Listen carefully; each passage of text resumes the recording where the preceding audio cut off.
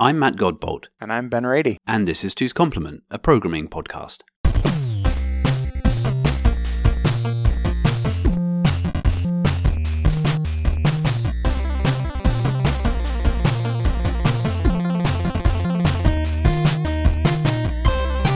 Hey Ben. Hey Matt. How you doing, buddy? Great.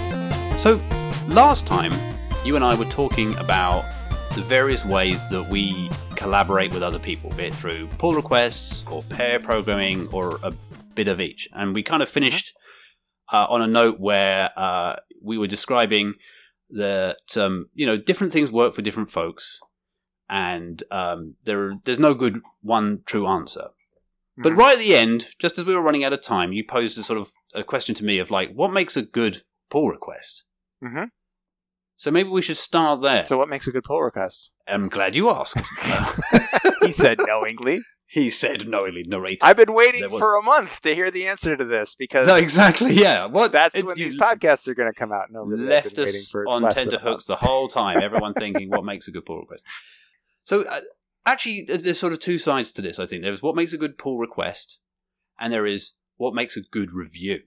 And that can change depending on the person who submitted and the person who... and their interaction with the project owner or the reviewer, or however that fits. So the first thing about a good pull request for me is it has to have a good explanation as to the why. Mm-hmm. Right? Sometimes, I think we talked about this a little bit last time, that sometimes you can't infer the why from just the diff. The diff's like, you change the number 16 to 17 and all the tests have been updated, and you kind of say like, yeah, we updated the 16 to the 17 and all the tests now pass. And you're like, yeah, but why was the 16 to 17? What was wrong with 16? Tell me something about this. Now, obviously, there is a world in which if it's not too obvious from the code alone, then that pull request explanation isn't often tracked as well as the individual changes that you've committed. Mm-hmm. Right. And most source control source tracking systems work at the level of like the commits that you do, be it Git or any of the other sort of source control packages. They're not necessarily going to have a link back to the original pull request. The metadata is stored out of line, certainly in GitHub, right, and stuff. So if it's not too obvious, then maybe you will need to make a change to the way that the code is written to say, hey, yeah, should never be 16. So anyway, a clear explanation as to the why of the change. Hopefully, for an open source project, and maybe even for some internal projects, links to the bugs or issues that this is related to, or even closes, which is a wonderful thing you can do, is to sort of say, hey, this closes that, knowing that when it gets merged, it will automatically close the bug, which is a cool feature. And then it should be relatively small, right? If you can possibly make it the smallest useful change, then you're doing your reviewer a favor, right? You are necessarily imposing upon your reviewer some time. You're stealing time from them, hopefully to give them something good. In an open source project, you're hoping that you're saying, hey, reviewer, this is worth your time because you're going to get a new feature, you're going to get a bug fix. That's great. But you are still presupposing that they're going to spend some amount of time. And for some of these things, like I know of very good reviewers who will spend a very long time poring over the lines, line by line, and really giving you that thorough audit that like a linter would do, right, in a better situation. And like, no, this doesn't really work the way you think it does. I think, you can be more efficient in this way, whatever. So you really are asking a lot from the reviewer. And so giving them a smaller piece is a nice way of saying, only 15 minutes of your time, thanks, or only 5 minutes of your time, or somewhere like that. That's the nicest thing. Now, obviously, it depends on the language, it depends on the problem that you're trying to solve, and to an extent, it depends on your relationship with your reviewer as to exactly how much you can get into one pull request. But smaller is usually always better, unless you're obfuscating what's going to happen down the line. Right. I've definitely had situations where I've just been like, this is some combination of honesty and selfishness. But I'm like, if you send me a pull request that's longer than about 500 lines, I'm just going to say LGTM and I'm not going to read it. Right. And I'm saying that not because I'm lazy and not because I don't want to review your request, but because I know I'm not going to be able to really understand the code at the level that you expect me to understand it. And I'm not even going to try. And it's like, yes. I'm being a little bit sort of selfish there, but I'm also just being like, there's just no way for me to do that. If you send me a 3,000 line pull request, I can't understand it all. I just can't. Not going to happen. Well, this is the second part to a large pull request, which in a follow-up I'm going to immediately erode this this statement away with the next bit, which is, if you have a too large pull request, then it is, like you say, either your reviewer is just going to go, LGTM, it looks too good to me, well, it looks fine, or they're going to say to you, have you considered doing this a completely different way? And you're going to be really, really upset that you have invested all this time doing a giant change when there is perhaps they're like, if you just pass a negative number in, it does that anyway. What do you? This is a really awkward and obviously that's a very pithy comeback. But I mean, like, the larger a change is, the more likely people are to have strong opinions about how it affects the rest of the code base. And effectively, you're writing an option when you do a pull request of like, well, this could be thrown away, right? I'm doing something which somebody could say, I don't like it. And so it's almost on yourself to say, well, how about if I haven't already reached out to the person who's going to be reviewing it or someone else to say, can we get a bit of buy-in about the general approach about my problem? How about I make it a small enough thing that they won't feel guilty telling me this is no good, this is not how it's going to work, and I'm not wasting too much of my time spending crafting a beautiful thing that's just not ever going to get merged in. Right. So that's another reason to make it smaller and to the point. Of course, there are always times when you can't make a minimal change because you're renaming something across the whole code base or whatever, but hopefully those mechanical changes, you can at least say, hey, I did this with a refactoring tool. Yeah, you can at least make that a focus change, right? Like, you can have a pull request that is, I'm renaming this class, and it's used in 1,000 different places, and you can read all these lines, but they should all basically be the same thing. And then secondly, like, having renamed the class, I'm going to give it some new responsibilities and then move on. Yeah, so then you can kind of do that. Absolutely. Yeah. So the thing that I said about eroding the pull request is that obviously, if you are breaking what is a larger change into smaller pieces, you can start doing some trickery where you build one change off of the next change and have like a set of cascading pull requests. And that's something I'll often do. But I'll do that only really because I'm very confident that the very head of that chain of changes is not going to significantly change. And if it does, it's mea culpa, right? So that's a good pull request is focused. It is sent hopefully to somebody who is not going to be shocked to receive it. The reviewer is going to have an explanation as to why this change is being made, and hopefully it has some kind of audit trail for like the bugs it closes and or the things that and obviously it should be CI'd. If anyone has a CI system, then all the pull requests should be run and have all the tests passing, and maybe you have coverage things and stuff like that. So very often some tooling can take away some of the toil of like, did you write tests for your code? Right. Like, oh look, you failed because like 0% of the new code was covered by tests. Oh, I'm sorry about that. Right. So that's one thing. So then as a reviewer, on the other side, you have a certain amount of responsibility. You also have to understand that somebody has just sent you a piece of work and they are sort of standing sort of awkwardly, cap in hand, just hovering off to the side, looking at you expectantly like, is it good? Is this okay? Is this nice? And so you have to be thoughtful to them. And so the first thing I would think of is be kind, especially as pull requests are mostly administered over electronic means, right? And the worst is usually interpreted in anything you will write. You always say thank you for making this change. Like I go out of my way to find all the best parts and make sure I celebrate them in a pull request, because otherwise it can be miserable. Like just saying thanks, just saying merged is no good. But like, hey, you could have this could have been copy pasted, but you took the time to extract a class. And you took time to write tests for that extracted class, and then you used it in 3 places. That's great. I love it, right? Yeah. It doesn't have to be obviously as quite as effusive, whatever, a word like that, as I just was. But I find it goes a long way in terms of like, then when you do have to say, actually, this thing might need to be renamed, or could you consider this? There's a bit of a race condition if these two things happen. What other ways can there be?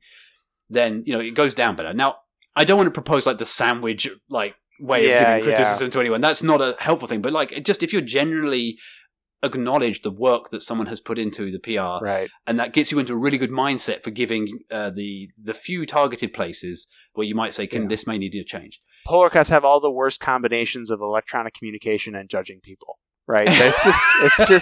It's really terrible. The whole thing is terrible. But that's absolutely true. So you got to make that effort to sort of like you have to go over and above. I think to do a good review, and then anytime you do ask for a change, have a concrete suggestion. You know, it can be very frustrating for a project owner who knows their own project really well when somebody does yet another sort of like a small change. You're like, no, it just doesn't work that way, and you just say, no, please change this thing. Right? That you need to be able to say, hey, why don't you change it in this way? Because, and then link to the frequently asked questions that says, hey, the reason we don't use that approach is this thing, or please stick to the style of the project. A few other bits and pieces like that. But again, if you're asking someone to change something, have a concrete way of changing it, as opposed to just airily, fairly saying, I don't really like the way this is done, right? That's not a nice way of giving somebody feedback. You say, So that's the kind of thing I'm thinking about when I'm reviewing, and mostly from the open source side of things, where more than anything else, you are very aware that folks are doing this out of their own goodwill. Yep. And that's the only coin you have in the open source community is the goodwill of others. You know, and I'm totally blessed to have some amazing people who will submit stuff that I'm responsible for. And I have to keep that top of mind to say, like, thank you. You didn't have to do this. You're a volunteer and you're trying to make the world better. Thank you. I do try and get that into the reviews I do at work too, though, right? I do want to say, like, hey, we're all professionals. We're all paid to be here. But it's still nice to be told, that's a super cool thing. I didn't know that trick. Everybody wants to hear those things. Right. Yep. No, that's a good point that you make, especially about open source, right? It's like the worst thing about open source is you can never get your money back. And that works at both levels, right? And I have been the maintainer for open source projects as well, not nearly as popular as some of the ones that you've worked on, but I have had that experience of having people sort of send me PRs for like very well-intentioned changes that just don't match the model of what the project is trying to do. And it's always a super awkward conversation of like, I realize that you put a lot of time and energy and thought into this, and I'm sorry, but no. Right? And it's like, it's just such a painful conversation to have. So it's like, there's no winners really in that situation, unfortunately. Yep. Yeah. So what about, one thing I know that could come up a lot, and this is maybe more prevalent. Well, I was going to say I think this is maybe more prevalent in open source, but I think it actually is a problem in lots of different contexts, which is when you have multiple reviewers, right? Like, so you have a PR that you create and you want to send it out to a group of people. Like, what are some things to do in that situation? So that's interesting. I avoid it where I possibly can, right? I try to make it very clear that I would like one person to review it, and I send it to that one person. And I suppose within a work context, the thing that I like to say is have either reached out to the person ahead of time or have like a pre-existing arrangement with them because, like, hey, we're on the same team, so we expect some kind of level of service, quality of service, and say, like, okay, I'm giving it to you. Can you review it? Or let me know that you can't review it in a relatively timely fashion.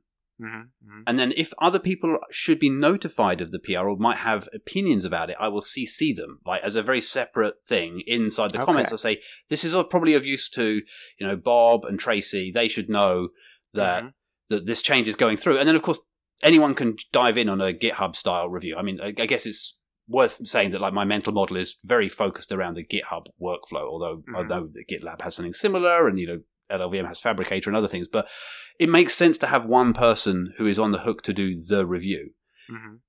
Otherwise, I find when I'm on the receiving end of a pull request and I'm one of 5 people, the chance of me replying is sort of proportional to the inverse square of the number of other people that there are on it. Like, everyone assumes someone else is going to pick up the actual thread of it, and then I'm just going to go, yeah, that sounds good. Or else, worse still, I will be halfway through reviewing it in my very, put my hat on and say, okay, I'm going to be good. I don't really know this code base. And then a joker like me comes in and says LGTM. And then it's already checked in, and then I'm still writing comments for it. And I find that that's also Yeah. You know, it's rude. so, Yeah. you know, it needs to be clear, or at least, you know, have intentions. There are ways of labeling things in GitHub if you want to say, like, you know, one of two, or, you know, everyone needs to commit this or whatever, just as a way of hinting. That also comes back around to, like, once the reviews are all in, who should merge the PR in? And I have very strong opinions about this, which it should be the original poster only, unless they go out of their way to say, once this is fine, whoever LGTMs this should commit it. And that's only mainly because sometimes I like to orchestrate amongst other changes that I have, which order they go into a code base. And I feel like, well, I'm the one who's tying myself in stupid knots, making all these different branches that are all interrelated and trying to PR them. I can untangle them if it's my fault, but if someone else commits something else first, then maybe I don't.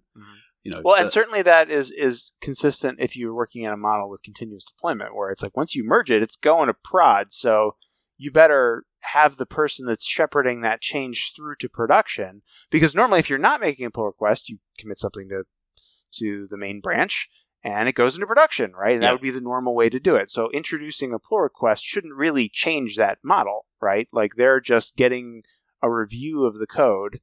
They're not necessarily wanting to change the sort of ownership of the deployment, right? Right. It's still on me to kind of essentially watch the deploy and make sure it goes into production, and I tail the log and go, oh yeah, that thing did work the way I thought it did, or whatever, just as the final whatever it check. is that you need to do. Yeah, exactly. Right. Yeah, that makes sense. Yep. So one single reviewer, hopefully. I mean, obviously there are cases when you need to get multiple reviewers. I was going to say, like, are there situations where you have, you know, a change that for whatever reason you can't break into two pull requests, and you're like, well, two people need to look at this. Yeah. I guess what you're saying is normally you'd CC one of them. I don't know. I think in that instance I would just to like wait, or like how do you handle that? I think I would probably send it to both of them, but make sure that they were aware that I want both sign off from both of those people. Otherwise, otherwise you could easily construe, oh, I have to review this, or no, it's just one person needs to do it. As long as it's clear, then it's not much of a problem. But I prefer strongly having one person so that everyone knows whose responsibility, where the responsibilities lie. Right. And I personally have all the email rules in the world to make sure that pull requests pop up on my desktop and tell me, hey, you know, you've got something to do straight away. In fact, while we've been recording this, one has popped up, and I'm feeling a bit bad about not doing anything about it. But I'm sure I know the person who submitted it. I think it'll be fine. Yeah, and and obviously with open source projects as well, there's even more asynchronicity here. I suppose I'm thinking when I've been talking about the pull request and the multiple people thing, that's been definitely much more about work projects where anyone could reasonably review the code and commit it. As you say, there might be areas of the code base that are like mostly, this is Ian's area of the code, and then there's Darcy's over here, and the two of them need to give me some sign off from it. That can easily happen, but usually there's somebody else. There's like one of like the 4 or 5 other people on your team are fungible. You can just pick the person who has least recently used usage. Although actually, back in the days at Google, there was certainly a bit of horse trading in like the reviewers you knew were more lenient or otherwise, right? Yeah. It was a bit of like, well, somebody else has to LGTM this, and this is a bit gnarly, and I can go one of two ways. I will either send it to the person opposite me, and I'll kind of do the whole social engineering thing of like, hey, fancy going for a drink after work? Yeah. I actually, just before we go, I've just sent you a PR. Do you mind having a quick look? Around me, by the way. Which I mean, okay, that's not it. That never actually happened. But there was definitely the reverse actually happened. I'll tell you. So one of my good buddies is probably the best code reviewer I've ever had, and if I definitely wanted it to be picked apart down to like the absolute atomic level of like, hey, did you know that this has a strange side effect? I send it to Malcolm, and Malcolm would be like, yeah, I'll find all the problems that you'll ever, and some you never even realized could have been problems, and that was sometimes what you wanted.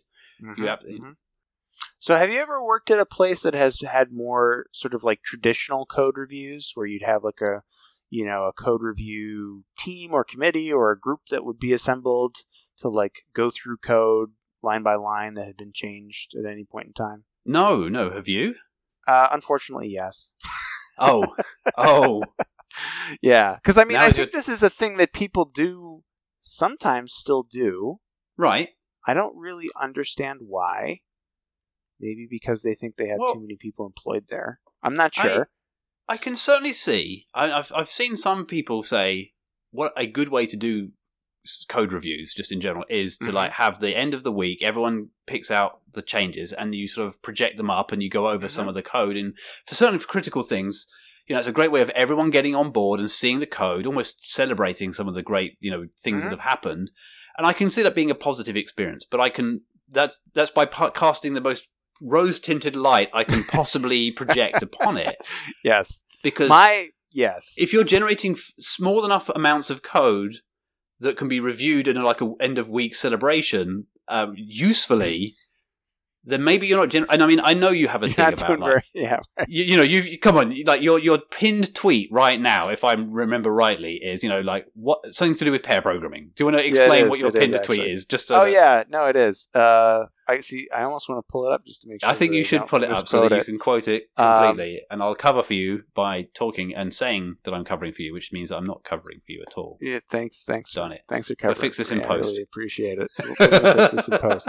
But yes, my pinned tweet. Come on, Twitter, you can do it. My pinned tweet says, it's like two people talking, and the first one says, "But if all of our programmers are pairing, won't they write half as much code?" And the second person says, "No, hopefully they'll write even less than that." Because the whole point is that code is a liability. It's the functionality that has value. Right. And, if you have two people looking at a problem, sometimes they come up with a simpler solution, which is great. Which is the hope, right. Which is the hope. But yeah, I have definitely worked early in my career. I worked in some places that would do these more formal code reviews. And they are incredibly painful, especially when done in a group setting, especially when you're a junior engineer. Right. And oftentimes not really that helpful, right? So it'd be one thing if the pain was yielding significantly better code. But the problem in that setting is especially it's a little bit of bike shedding where people can't scroll around and sort of dig into the context of the changes, right? They can't expand that tab in GitHub, or they can't, go pull a thing up in an IDE and click around. And so they only see what's on the screen. And so it's really hard for them to understand what's actually going on. And so what they do is they pick apart things like style. They say like, "Oh, that variable name could be better," or you should have used a while loop instead of a for loop, or you should have used it's like usually trivial things. And I think there's this sort of old cliche I've heard. It's like if you give people 5 lines of code to review, they'll find 5 things wrong with it. But if you give them 500 lines, they'll say it looks all good. And it's sort of the in-between of that, where it's like there is 500 lines to review, but we're all in a room together, and we're supposed to be saying things. Yeah. So like, I think that's the key there as well. Like, yeah.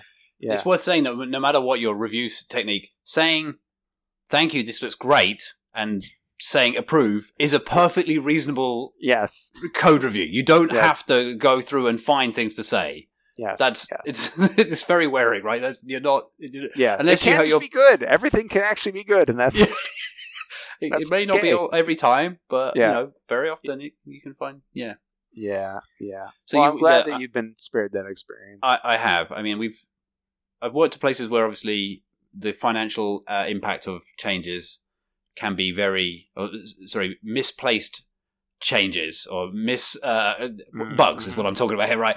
It can be very very big, and so there have been all sorts of talk about like, well, maybe we should do reviews, maybe we should have whatever, and like ultimately the testing is what saves you most of the time, and even then, like with reviews, you have to be sure that the person who's reviewing your code would also have caught a bug for it to be worthwhile, the drag of doing that in the same way. Now, I guess we never actually spoke about some of the benefits of doing reviews at all, be they pair programming, continuous reviews. Oh, yeah. What we did, actually, it was my tweet, smaller code. I mean, that is definitely like, But there are other benefits to it. Oh, yes, for sure. The thing that I keep coming back to when I do pair program is that, I mean, first of all, two brains is better than one, so hopefully you come up with a more sensible solution. Full stop. And we've talked about all the knowledge transfer that can happen between individuals when they're sat together. And obviously there are some of the drawbacks about how much it takes out of you, and various different personalities may not work for them.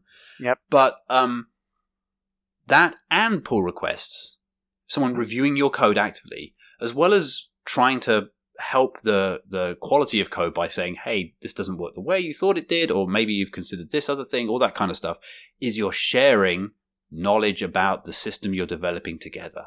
Yeah. And reducing bus risk, the unfortunate, let's say lottery risk. That's a much nicer thing. Lottery risk? Lottery. Like lottery people winning risk. the lottery. Okay. Sorry, lottery. Lottery, there you go. Lottery. I can.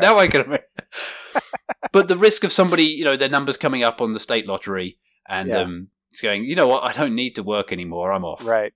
Or I guess in our current line of work, crypto risk.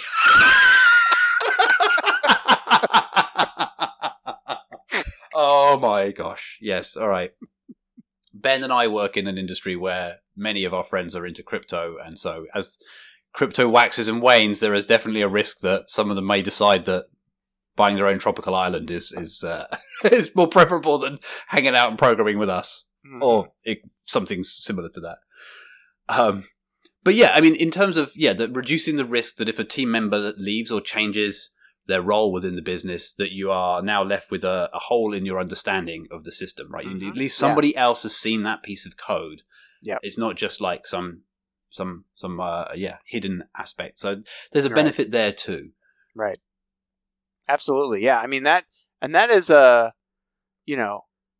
I'm making the argument for finding better ways to collaborate, because sometimes you do get pushback on some of these things, both from engineers and from, product owners, managers, other pointy-haired types. I mean, they're right to ask questions about it. Oh, for sure. But then the answer is like, there are these risks that are very square wavy, right? Where you can go along for a long time and never even get a whiff of this risk.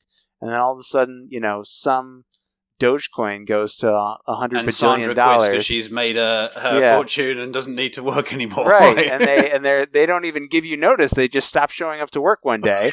And now you can't deploy your system anymore because that person doesn't work here anymore, right? Or like there's some critical piece that if it has a bug, you just literally can't fix.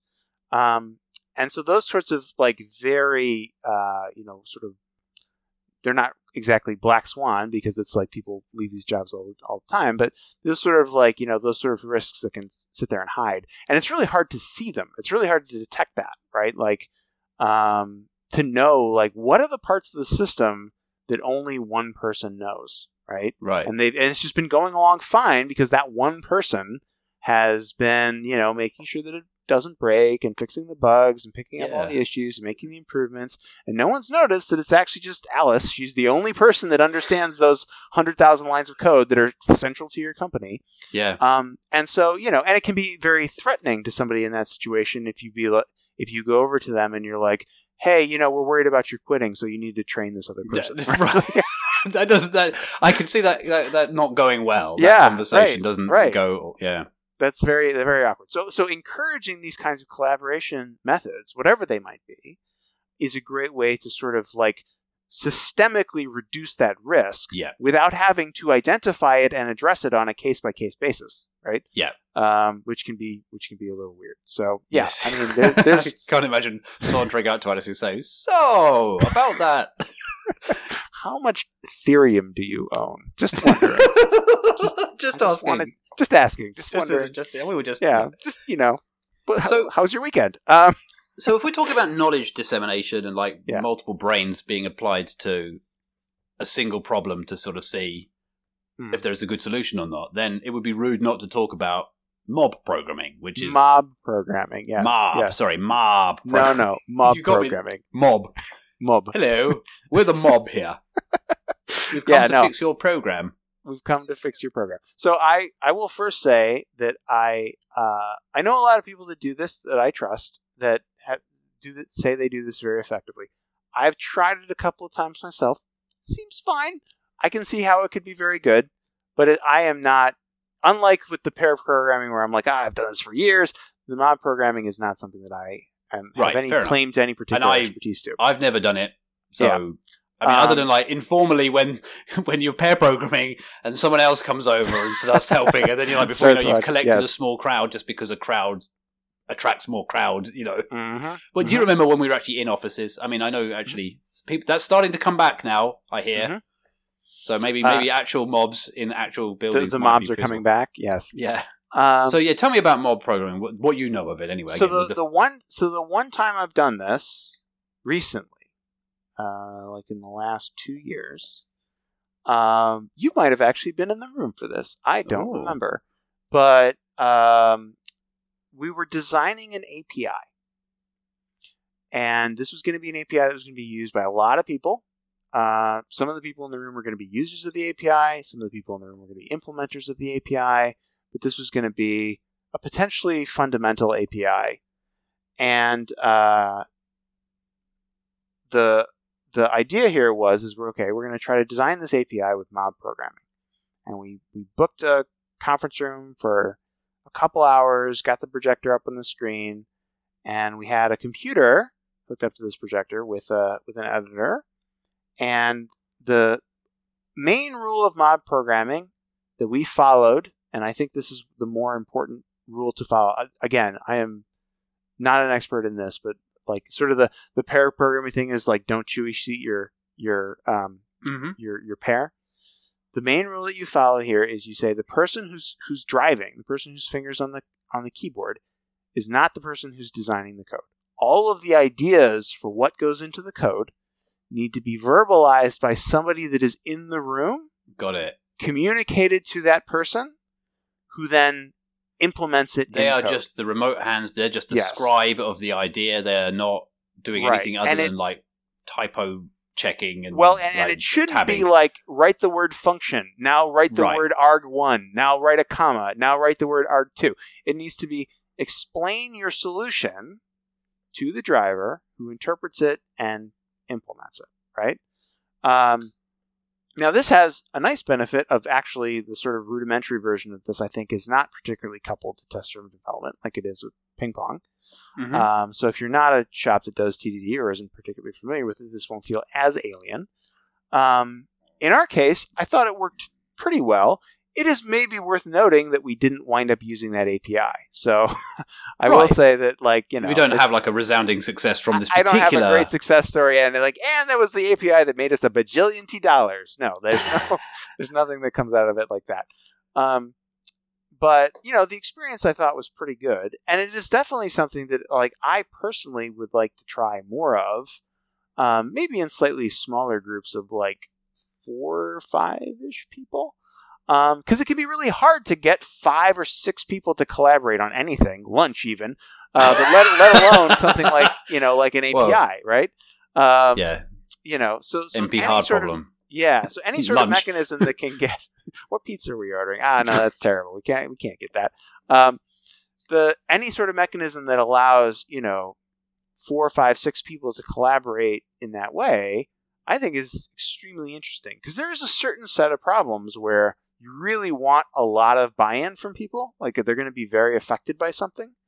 And you can do it as a person goes and creates a pull request and sends it out to all 5 people. Yeah. And then they all sort of pick it apart and have their own ideas. Yeah. But again, you sort of have that problem that you were talking about, especially for things that are really important. Well, I've already built the solution and now you're tearing it down, right? So now I got to start over from grounds, from square one, and that's terrible, and it's awkward to say that that's what needs to be done if that's what needs to be done. And so having all those people there to sort of steer it in the direction that they all, you can almost think of it like forces apply to a physics problem, right? Where each person is a force vector on the mass, which is the problem. On the mass of the problem. Yeah, the resulting vector. That's the solution, right? Yeah, yes, exactly. Yeah, exactly. I like that analogy. That makes sense. So actually, creating a situation in which all of those forces can be applied sort of equally and in the right proportion, and result in something that is everyone in the room agrees is good. Right. Consensus amongst everyone, and just the sort of philosophical buy-in because you helped make it. Mm-hmm. Hopefully, comes along with it. That makes a lot of sense to me. Yeah, but as you say, it didn't actually get used in this particular example, but that may not be because of the situation. There's a million reasons why that might be true. Right. Right. So this is something that I would kind of like to do a little bit more. I would love to work with somebody that actually knew this technique really well, to to sort of act as a facilitator and sort of drive it, and just generally. It'd be an interesting experiment to try a few things that. Yeah, and we could. Well, if we do it, we'll have to report back and let our listeners know how it went. Yep, maybe that'll be part 3. Maybe so. I was going to say, episode. We've definitely reached the end of what I think is a good amount of things covered. But I mean, the things that spring to mind for me are like the other sort of collaboration. We've talked about code, but not everything we do is code. And I think the thing that you were talking about with more programming is that actually the design is being shared and collaborated on, which is cool. But there are other ways of collaborating, and we can perhaps talk about those another time as well. But this has been a lot of fun. Our first 2-parter. If our listener or listeners, sorry, the 2 listeners could let us know what they thought of it, we'd be appreciative. But this is cool. I guess we will talk about something else next time. Yeah, this is great though.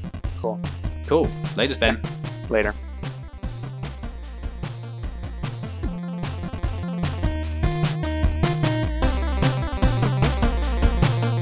You've been listening to Two's Complement, a programming podcast by Ben Rady and Matt Godbolt.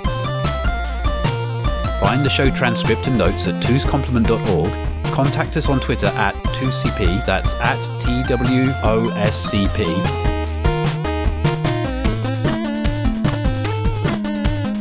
Theme music by Inverse Phase, inversephase.com.